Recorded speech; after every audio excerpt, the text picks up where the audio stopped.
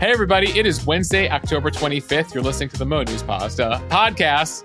I'm Moshe Wanunu. Jill, sorry, Freudian slip there. Today is World Pasta Day. Num, num, num, num, num. Hello, I'm Jill Wagner.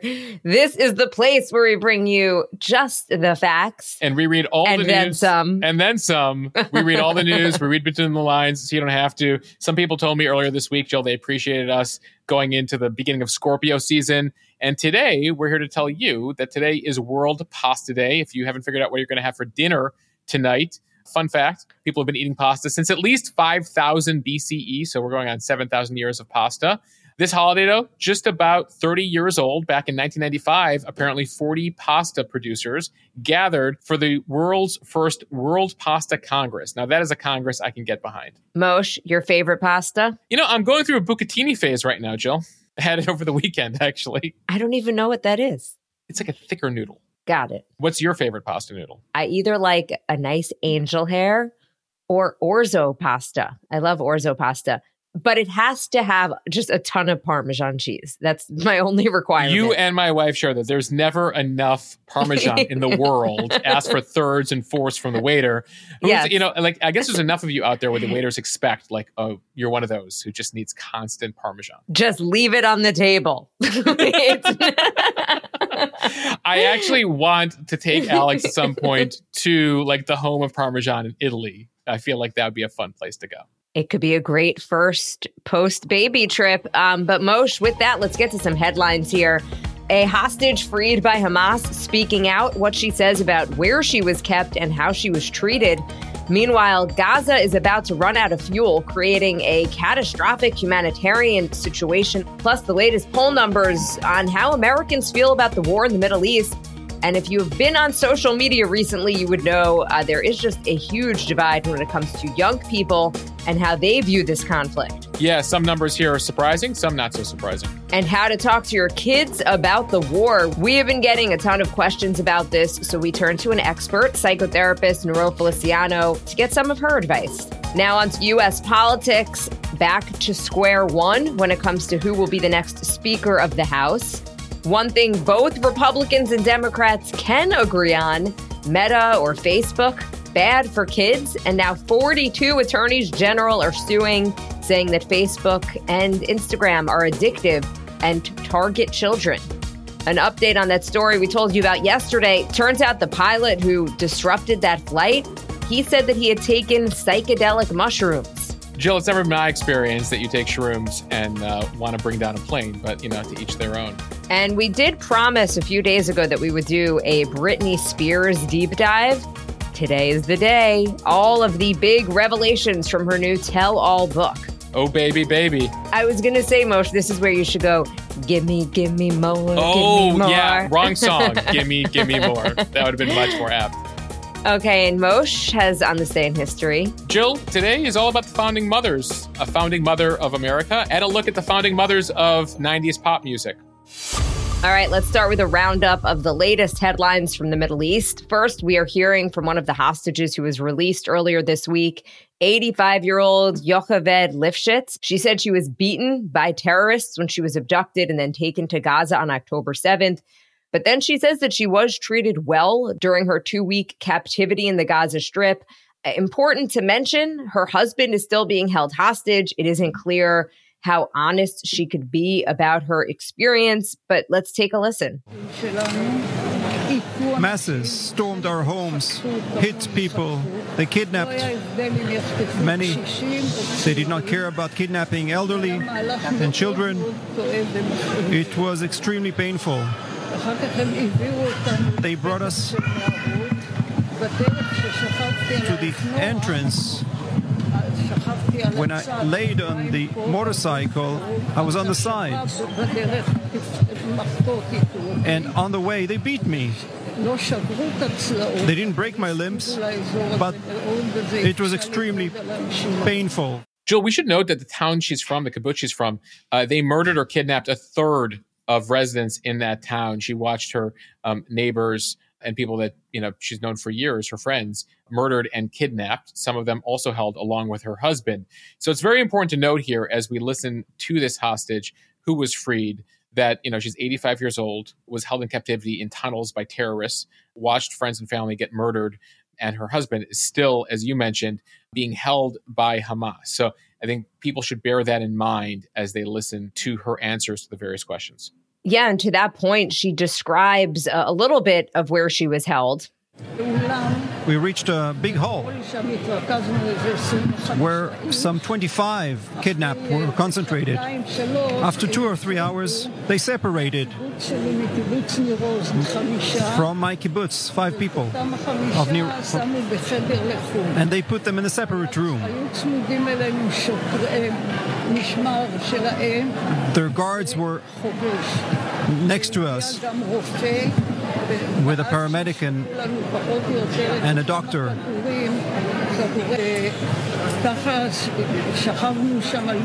We laid there on mattresses. They took care of the sanitary situation. The doctor came every 2 or 3 days to check on us. Moshe, there are still more than 200 people being held hostage right now, including babies and the elderly. The thinking here is that if and when Israel launches its highly anticipated ground invasion, it will be a lot more difficult to get any of those hostages out.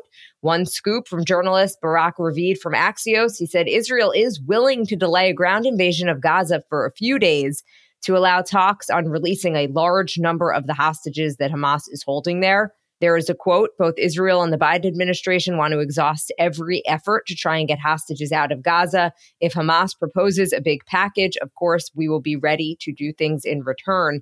That is according to a senior Israeli official. A big sticking point here seems to be fuel. We mentioned this yesterday. Numerous media outlets are reporting that Hamas wants fuel in exchange for releasing hostages. But at this point, Israel has said no, unless there are guarantees that the fuel will go to the Palestinians, to the hospitals, to the civilians, and not to Hamas to be used for firing more rockets onto Israel. So far, they have fired about 7,000 since they launched that attack on October 7th. Moshe, you were part of a press briefing yesterday with NSC coordinator John Kirby. What did you learn? Yeah, so the White House is learning now in 2023 that they need to both brief the traditional media, but also digital media outlets. So was very lucky to be in a small group that got to ask questions of Kirby on Tuesday afternoon. He spoke at length about U.S. strategy right now, basically laid out 4 items. And this is something people should bear in mind right now. As far as the White House is concerned, they have 4 priorities. 1, getting Israel the assistance they need, weapons. Right now, there's enough money in appropriations to support Israel for a bit longer. He wouldn't say how long, but they will need Congress to pass that $14 billion in the coming weeks. So that's Israel assistance. Number 2, humanitarian assistance into Gaza. 60 trucks have gotten in over the past 4 days, though none on Tuesday. He said it's a war zone, it's hard, and they continue to have negotiations with Egypt and Israel, as well as dealing with Hamas. Number 3, hostages, getting all the Americans out and everyone else out. He says there's less than 10 Americans right now. There's a question as to why we don't know the identities of all the Americans. He says that's on purpose. That's helping the negotiations. They want to keep stuff very under the table, and they don't want people speaking out and circulating the names. And number 4, the big priority of the White House is deterring the widening of the conflict, deterring the Iranians from getting involved. He talked about already, as of this recording, more than a dozen attacks against U.S. bases in Iraq and Syria. And that's a big concern. And that's why the U.S. has increased its force presence in the region. A couple other items of note as far as Kirby's concerned. He said, be skeptical of all the numbers coming out of Gaza. He says anything coming out of the health ministry of Gaza in terms of the casualty counts, etc., are put out by Hamas. He said, take them with a grain of salt. Now, of course, he acknowledges there's civilian casualties happening, and the U.S. is very concerned about that and talking to the Israelis about ensuring they're limiting civilian casualties. He says right now they believe they are. He said that, allegations of genocide are inaccurate, that the Israelis are doing the best they can to just focus on Hamas. But again, that's something that, I found notable that, as he speaks to the media on this. And he did reiterate that, ultimately here, the U.S. is not dictating terms of the IDF as far as a ground invasion, but is trying to support them in every way possible. And the hostage negotiations, I got to ask Kirby, why is Hamas releasing who they're releasing, these 4 people? And he said, I don't know.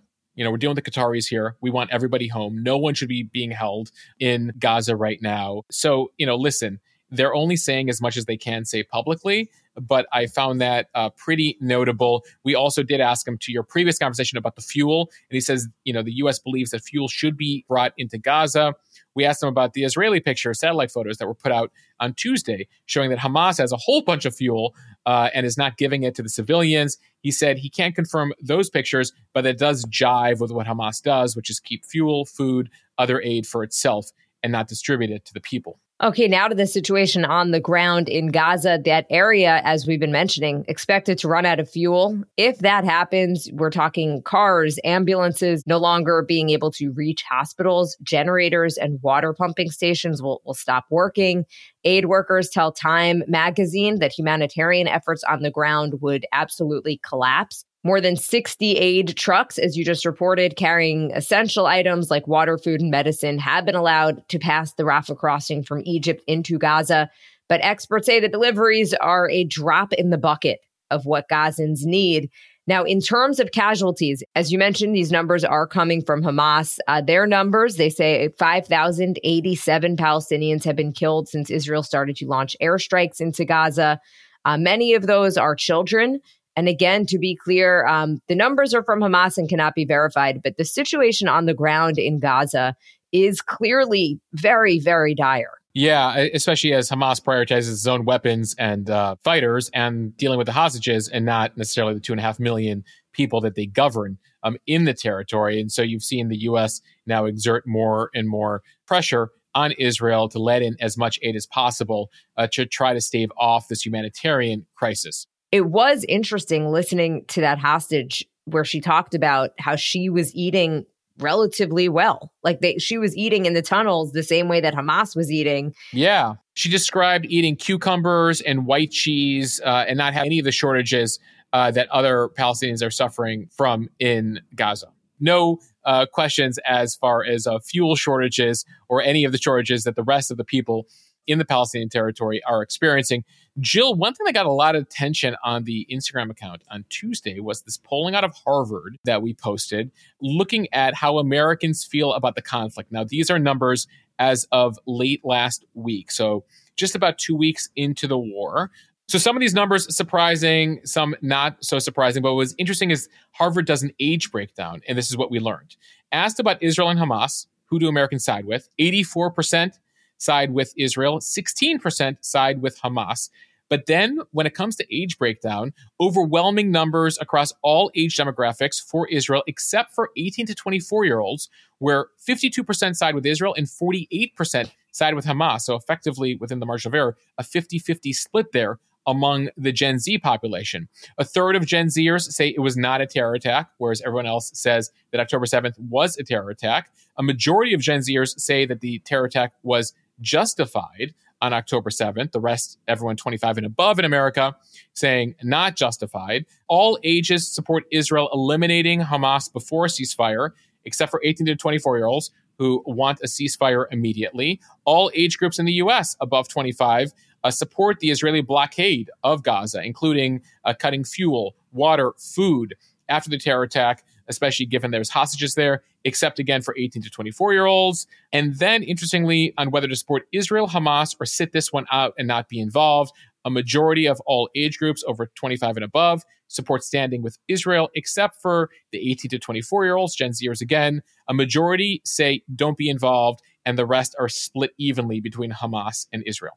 Moshe, those findings are not remotely surprising for me as somebody who is nonstop on social media and is a comment reader. Yeah, it definitely jives with what you've been seeing in terms of protests on campuses. Yes, everything we've seen on college campuses, in terms of people who are marching on the street. And like I said, I look at all of these posts on social media and I tend to read the comments below them.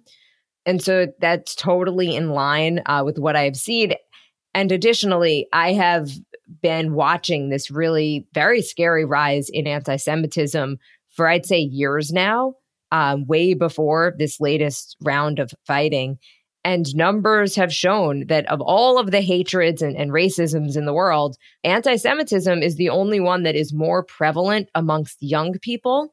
it tends to be that young people are a little bit more understanding and open of people who are different from them. And that's why you see in most cases, when it comes to most types of hatred, it is the younger people where that is less prevalent, but it is the opposite when it comes to anti-Semitism. Yeah, listen, I think there's a whole bent when it comes to social justice movement and what you've seen in recent years in terms of kind of this feeling that there's this binary world, there's aggressors and oppressors and the oppressed.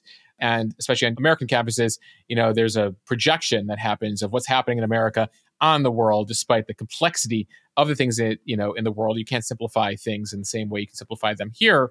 And that comes as we answer questions all the time on the Mo News Premium account on Instagram, especially as people say, like, all right, so who's the indigenous person? Who's the aggressor here? And I'm like, well, when do you want to start?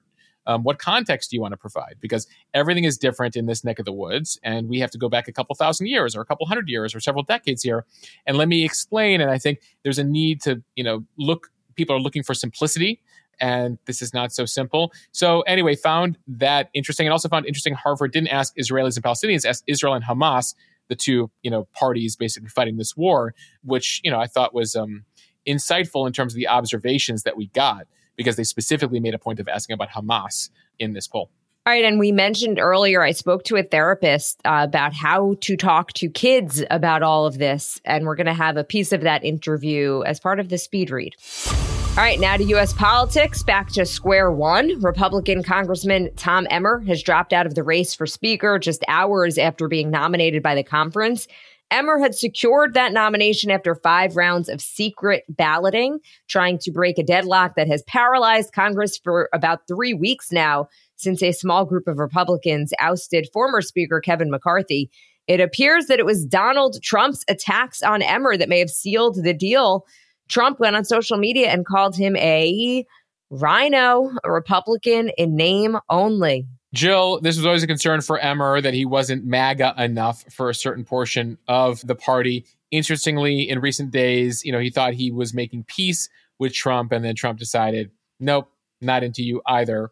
One of the strikes against Emmer, he actually voted to certify the 2020 election for Joe Biden, something that, Trump is still not happy with. In a post on True Social on Tuesday, Trump went after Emmer after House Republicans elected him as the latest nominee, writing that he would be a tragic mistake. So where are we at? They kicked out Kevin McCarthy. They tried Steve Scalise, didn't get enough votes. They tried Jim Jordan, couldn't get enough votes. They tried Tom Emmer, couldn't even make it to the floor. He didn't even have enough votes, and he dropped out. We're nearly 3 weeks in here to basically a Congress that can't do anything because there is no Speaker of the House. So it's increasingly unclear whether any Republican can actually get the 217 votes needed to win the gavel. So Republicans went back to the drawing board Tuesday night to meet and decide on now a 4th candidate, a 4th nominee for Speaker.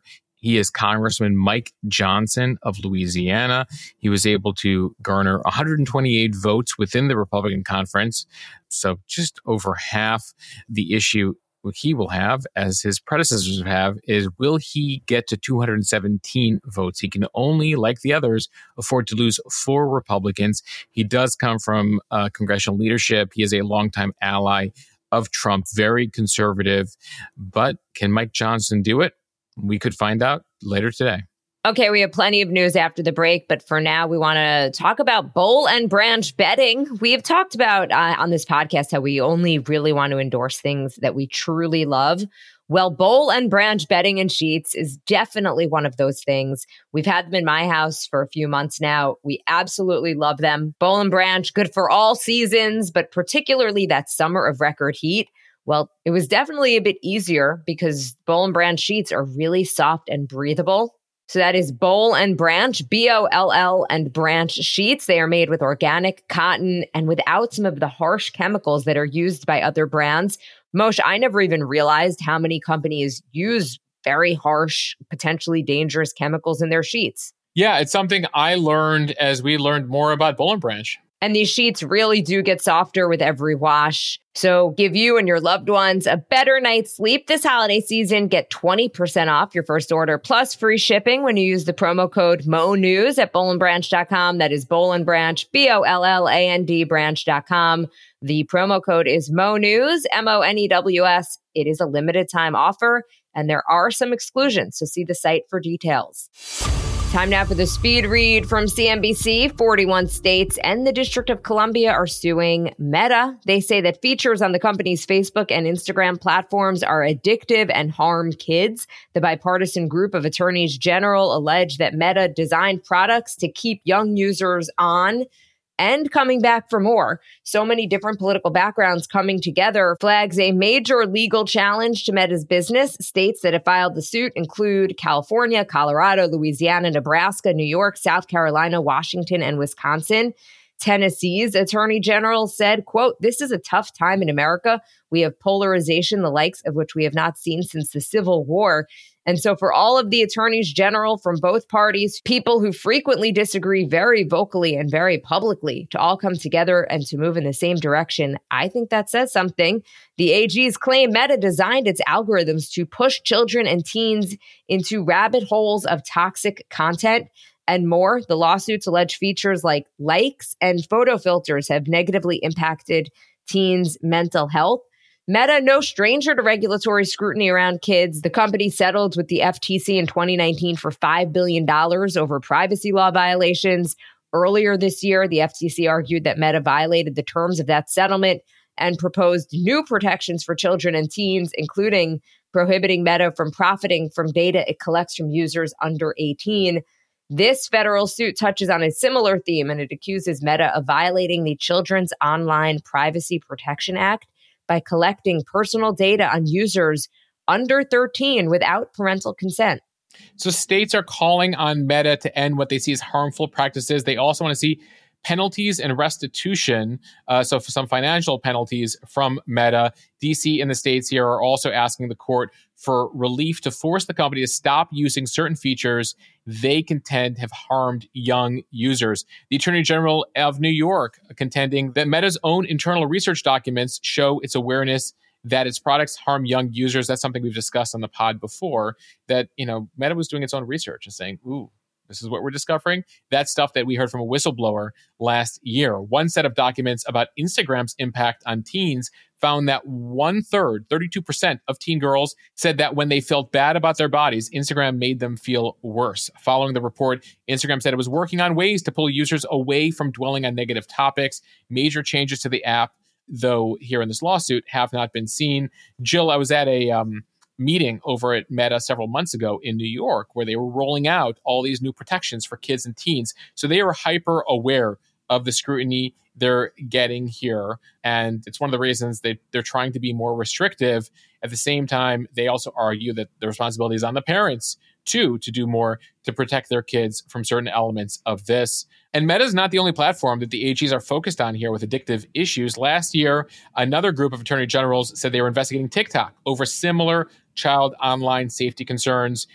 And so we'll see what comes of this. And this is a theme we've discussed here a number of times, which is regulators and government authorities for many years basically let social media do their thing and let them grow their thing. And now we're seeing the effect of it on society, on kids, etc. And so you're seeing the government basically play catch up on elements here. From the New York Times, an update to a story that we first reported yesterday. An off-duty Alaska Airlines pilot who tried to shut off the engines during a flight on Sunday told investigators that he thought he was having a nervous breakdown at the time and had consumed psychedelic mushrooms, according to court documents. In an interview with the police after he was taken into custody, the pilot, Joseph Emerson, said that he had not slept in 40 hours and had been depressed for about 6 months. The officer and Emerson, quote, talked about the use of psychedelic mushrooms, and Emerson said that it was his first time taking mushrooms. The complaint did not provide further details about when Emerson consumed the mushrooms or how much he took or in what way he consumed them. Emerson telling police, "I did not feel okay. It seemed like the pilots weren't paying attention to what was going on." He also told the police, according to the complaint, quote, "I pulled both emergency shutoff handles because I thought I was dreaming and I just wanted to wake up." Jill, if it gets even scarier, he was on this flight to go pilot another flight. He was in the jump seat here and he was set to fly people. Just a few hours later, scary. He's been charged here with 83 counts of attempted murder, 83 counts of reckless endangerment, and 1 count of endangering an aircraft. Emerson, who is from Pleasant Hill, California, has been an airline pilot for more than 2 decades. He was riding, as I said, in the jump seat in the cockpit of the Alaska Airlines jet. Now, pilots say it's common for them to ride in the cockpit jump seat while shuttling to and from work. At first, Emerson was apparently chatting casually with the two pilots in the cockpit, talking about different types of aircraft, etc. But then when the plane was about halfway on its trip to California, one of the pilots saw Emerson throw his headset across the cockpit and announce, "I'm not okay." That doesn't sound great. The pilot then saw Emerson try to grab two red handles that cut off fuel to the engine. If Emerson had successfully pulled the engine shutoff handles down all the way, then it would have shut down the hydraulics and fuel to the engines, turning the aircraft into a glider within seconds, according to the complaint. Jill, I feel like they need more safety protocol after this. If, it would have been that easy to shut gas to the engines, or some new protocol about pilots not doing shrooms or not riding in the cockpit jump seat. Still a wild story. It is a wild story, and I think it's a good reminder not to jump to conclusions, because this is probably the last thing that we were expecting from this pilot when we were doing the story yesterday, that he was on shrooms and kind of just like freaking out. The thinking was this a suicide mission, something like that. So just as you always say to me, and as you always say on the Instagram, take a beat. Let the facts come out, and we'll be better off. Though this does, reinforce, the leading theory on that missing Malaysia jet, right, that we never found in the Indian Ocean. Because the assumption there was it was the pilot, because they couldn't come up with another theory. And so I was thinking about that story today as we learned more details about this one.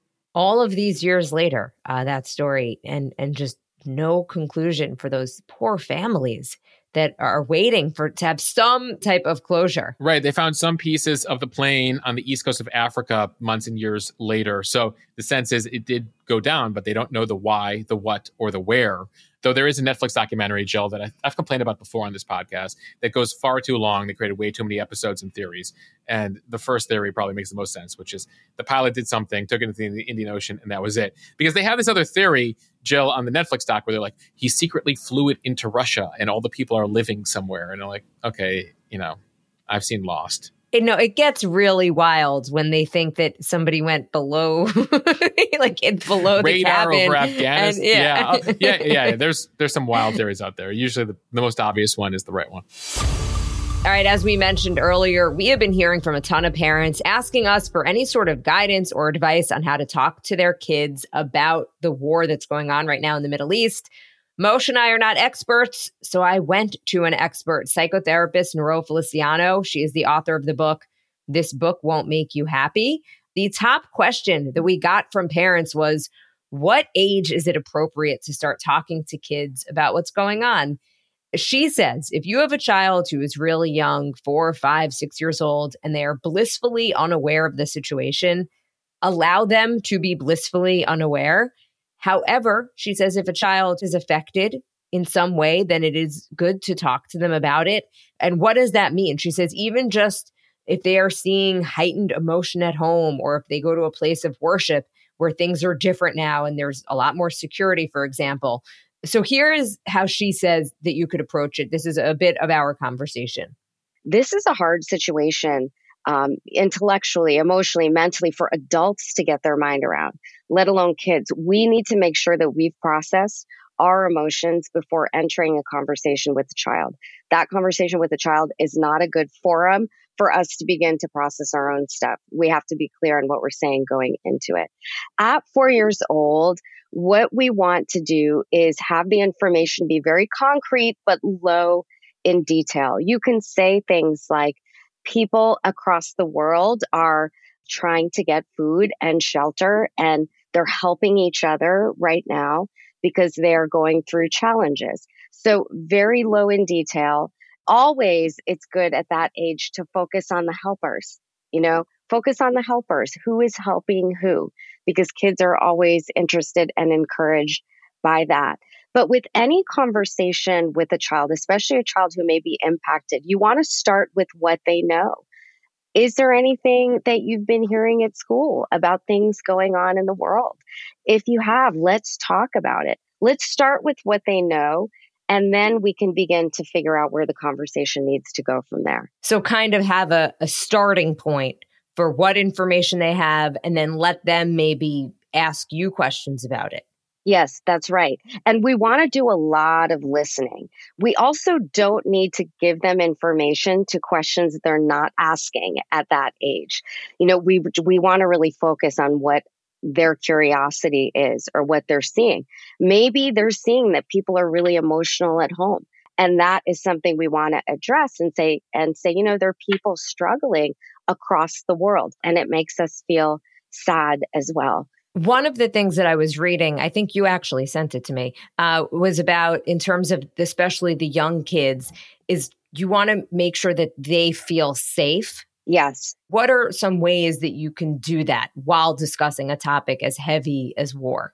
No matter what we talk about, whether it's war or school violence or anything disturbing to a child, that should be one of our primary goals in the conversation, is to assure them of their safety.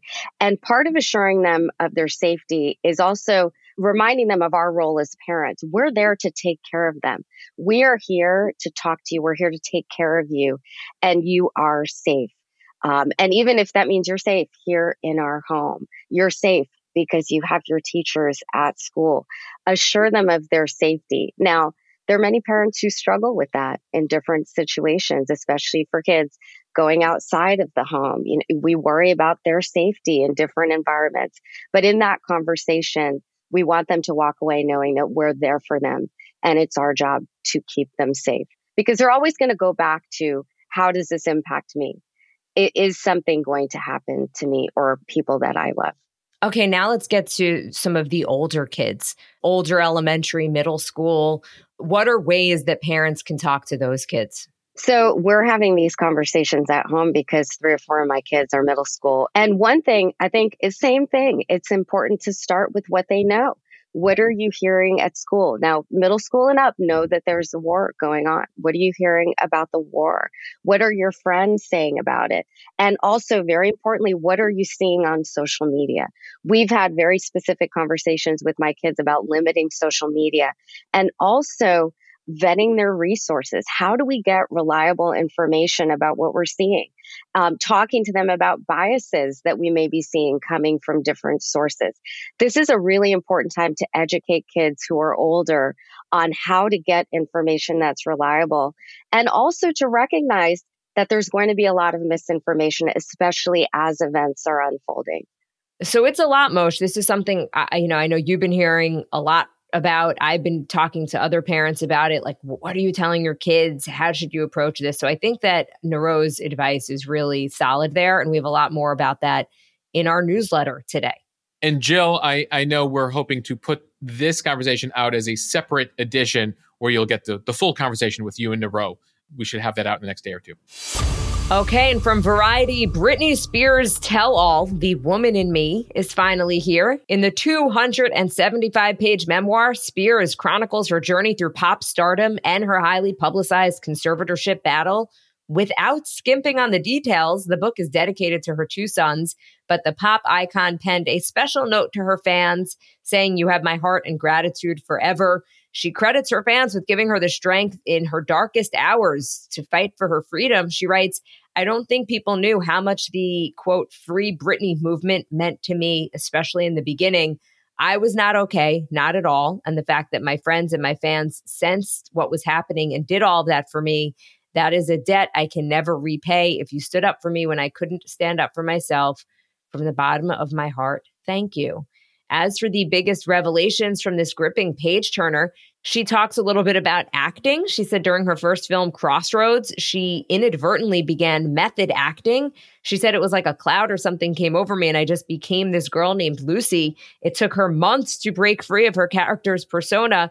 And I didn't realize this. Apparently, she was up for the lead role in The Notebook that eventually went to Rachel McAdams. So she said she was somewhat relieved when she didn't get it. She said, even though it would have been fun to reconnect with Ryan Gosling after our time on the Mickey Mouse Club, I'm glad I didn't do it. If I had, instead of working on my album In the Zone, I would have been acting like a 1940s heiress day and night. If you have seen the movie The Notebook, you get that. And I'm kind of glad that she didn't get it either, because Rachel McAdams was great in that movie, Moshe. Jill, a lot of details here also on the conservatorship. She talks about being, quote, ritually tortured as she felt like her body was public property. It's one of the reasons she says that she shaved her head in the salon in 2007. She frames it as an FU to the beauty standards she felt forced to live up to as people leered at her body. American parents said I was destroying their children by wearing a crop top. Really, you get a sense here in this honest portrayal of just what it was like to be this, teen superstar where every move was scrutinized. So just, it gives you a sense of why she is where she's at today, what she went through over these last 2 decades. Another piece of news. She says in the book that she had an abortion after becoming pregnant with Justin Timberlake's baby. Spears details the early days of her relationship with Timberlake, from their first kiss on the Mickey Mouse Club to their iconic denim on denim looks from the 2001 American Music Awards. She says things were not as perfect as they seemed. We've learned that since. There were a couple times in our relationship when I knew Justin had cheated on me. They were both very young at the time. And so when she became pregnant, she says it was a surprise. But for me, it wasn't a tragedy. She said that she wanted to have a family with Timberlake, but when he did not share her enthusiasm, she agreed to have an abortion. Spears goes on to describe the physical pain of that ordeal, and then that Timberlake went on to break up with her via text message while she was doing a music video at the time. So there's a lot in here if you've been following the Britney Spears saga over these last couple decades. A couple other little tidbits. She said that she had a 2-week fling with Colin Farrell. She also said that her interview with Diane Sawyer, she called it a, quote, breaking point. That was in 2003. She said she was not told of any of the, quote, 100% embarrassing questions ahead of time. And she felt like she had been exploited, set up in front of the whole world. And she said she calls that interview a breaking point for me internally, musing that growing up on her own would have been a better way to heal than airing out her issues publicly. She said she had no choice, and it seemed like nobody really cared how I felt. And I do think that that is a good lesson for the media as well, as we're always in a rush to book the best get or whatnot. It is important to remember that there are people too, especially young women, who are going through a lot. You cringe now when you look at the way the media, was dealing with young women in the 90s, 2000s. I mean, you can go farther back too, in terms of, the criticism and the scrutiny of the bodies and some of the really inappropriate questions that were asked of the Paris Hiltons and the Lindsay Lohans and the Monica Lewinskys and the Britney Spearses of the world as they were going through some really difficult periods. And so, hopefully now, you won't look 20 years from now and feel the same way about the media questions, the same way that you feel when you watch back some of those interviews from 20 years ago.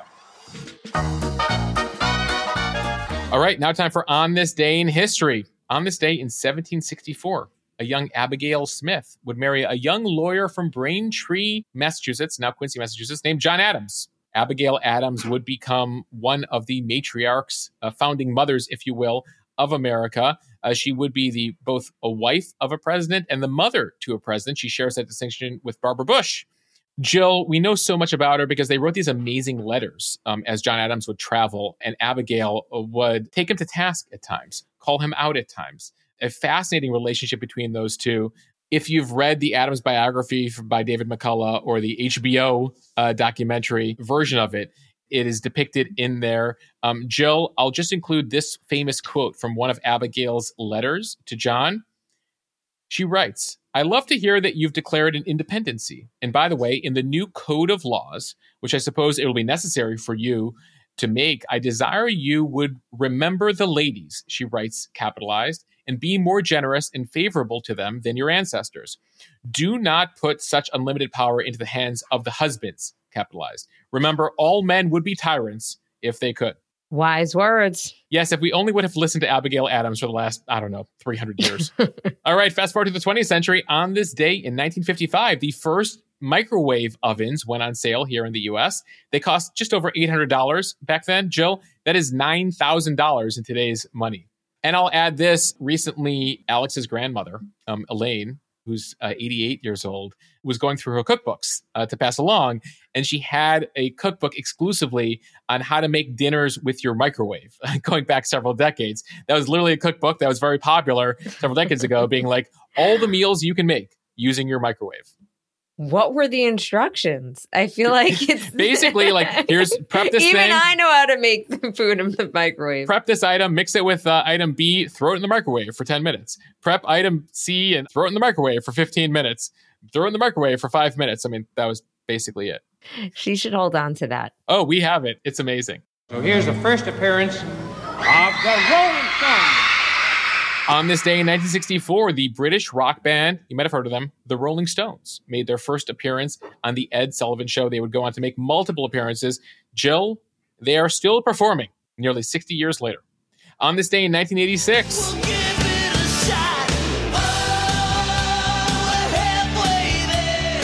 Bon Jovi hits number 1 with the Slippery When Wet album. You might recognize it for a number of the hits, including Living on a Prayer. It has been certified platinum more than 12 times. It's one of the 100 best-selling albums of all time. And on this date in 1997, the Spice Girls went to number 1 on the UK singles chart with Spice Up Your Life. The song's success made them the first group to debut at the top of the chart 4 times in a row.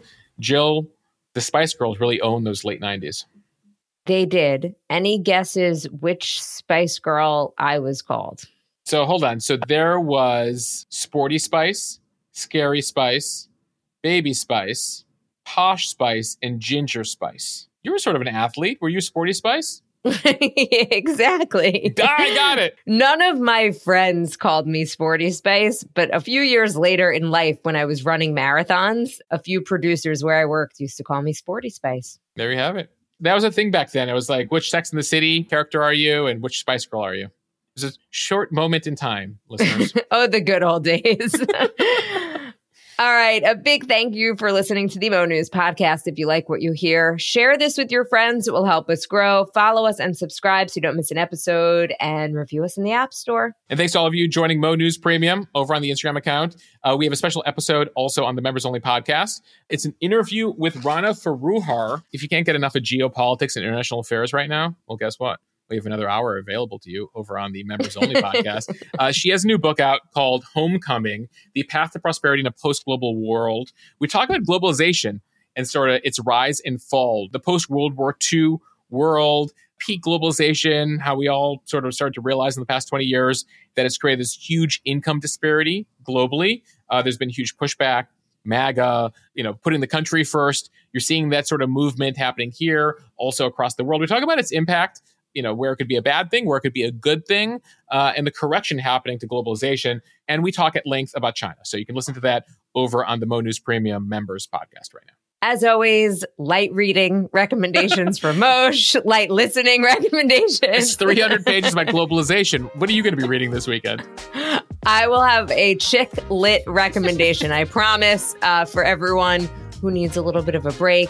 But I will listen to I think the podcast is a great way to understand the arguments if you're not necessarily ready to dive into a 325 Yeah, if book. you don't want to do like a whole chapter on like the World Trade Organization, like I'll ask a question, she answers it. Jill, I probably am backed up here about 6 interviews about books. So if you want to read some of the books coming up, you might be interested in them. Otherwise, we have the podcast interviews. We have a whole bunch coming up on the premium pod in the coming weeks. All right. Bye, everybody. Thanks for listening to the Mo News podcast.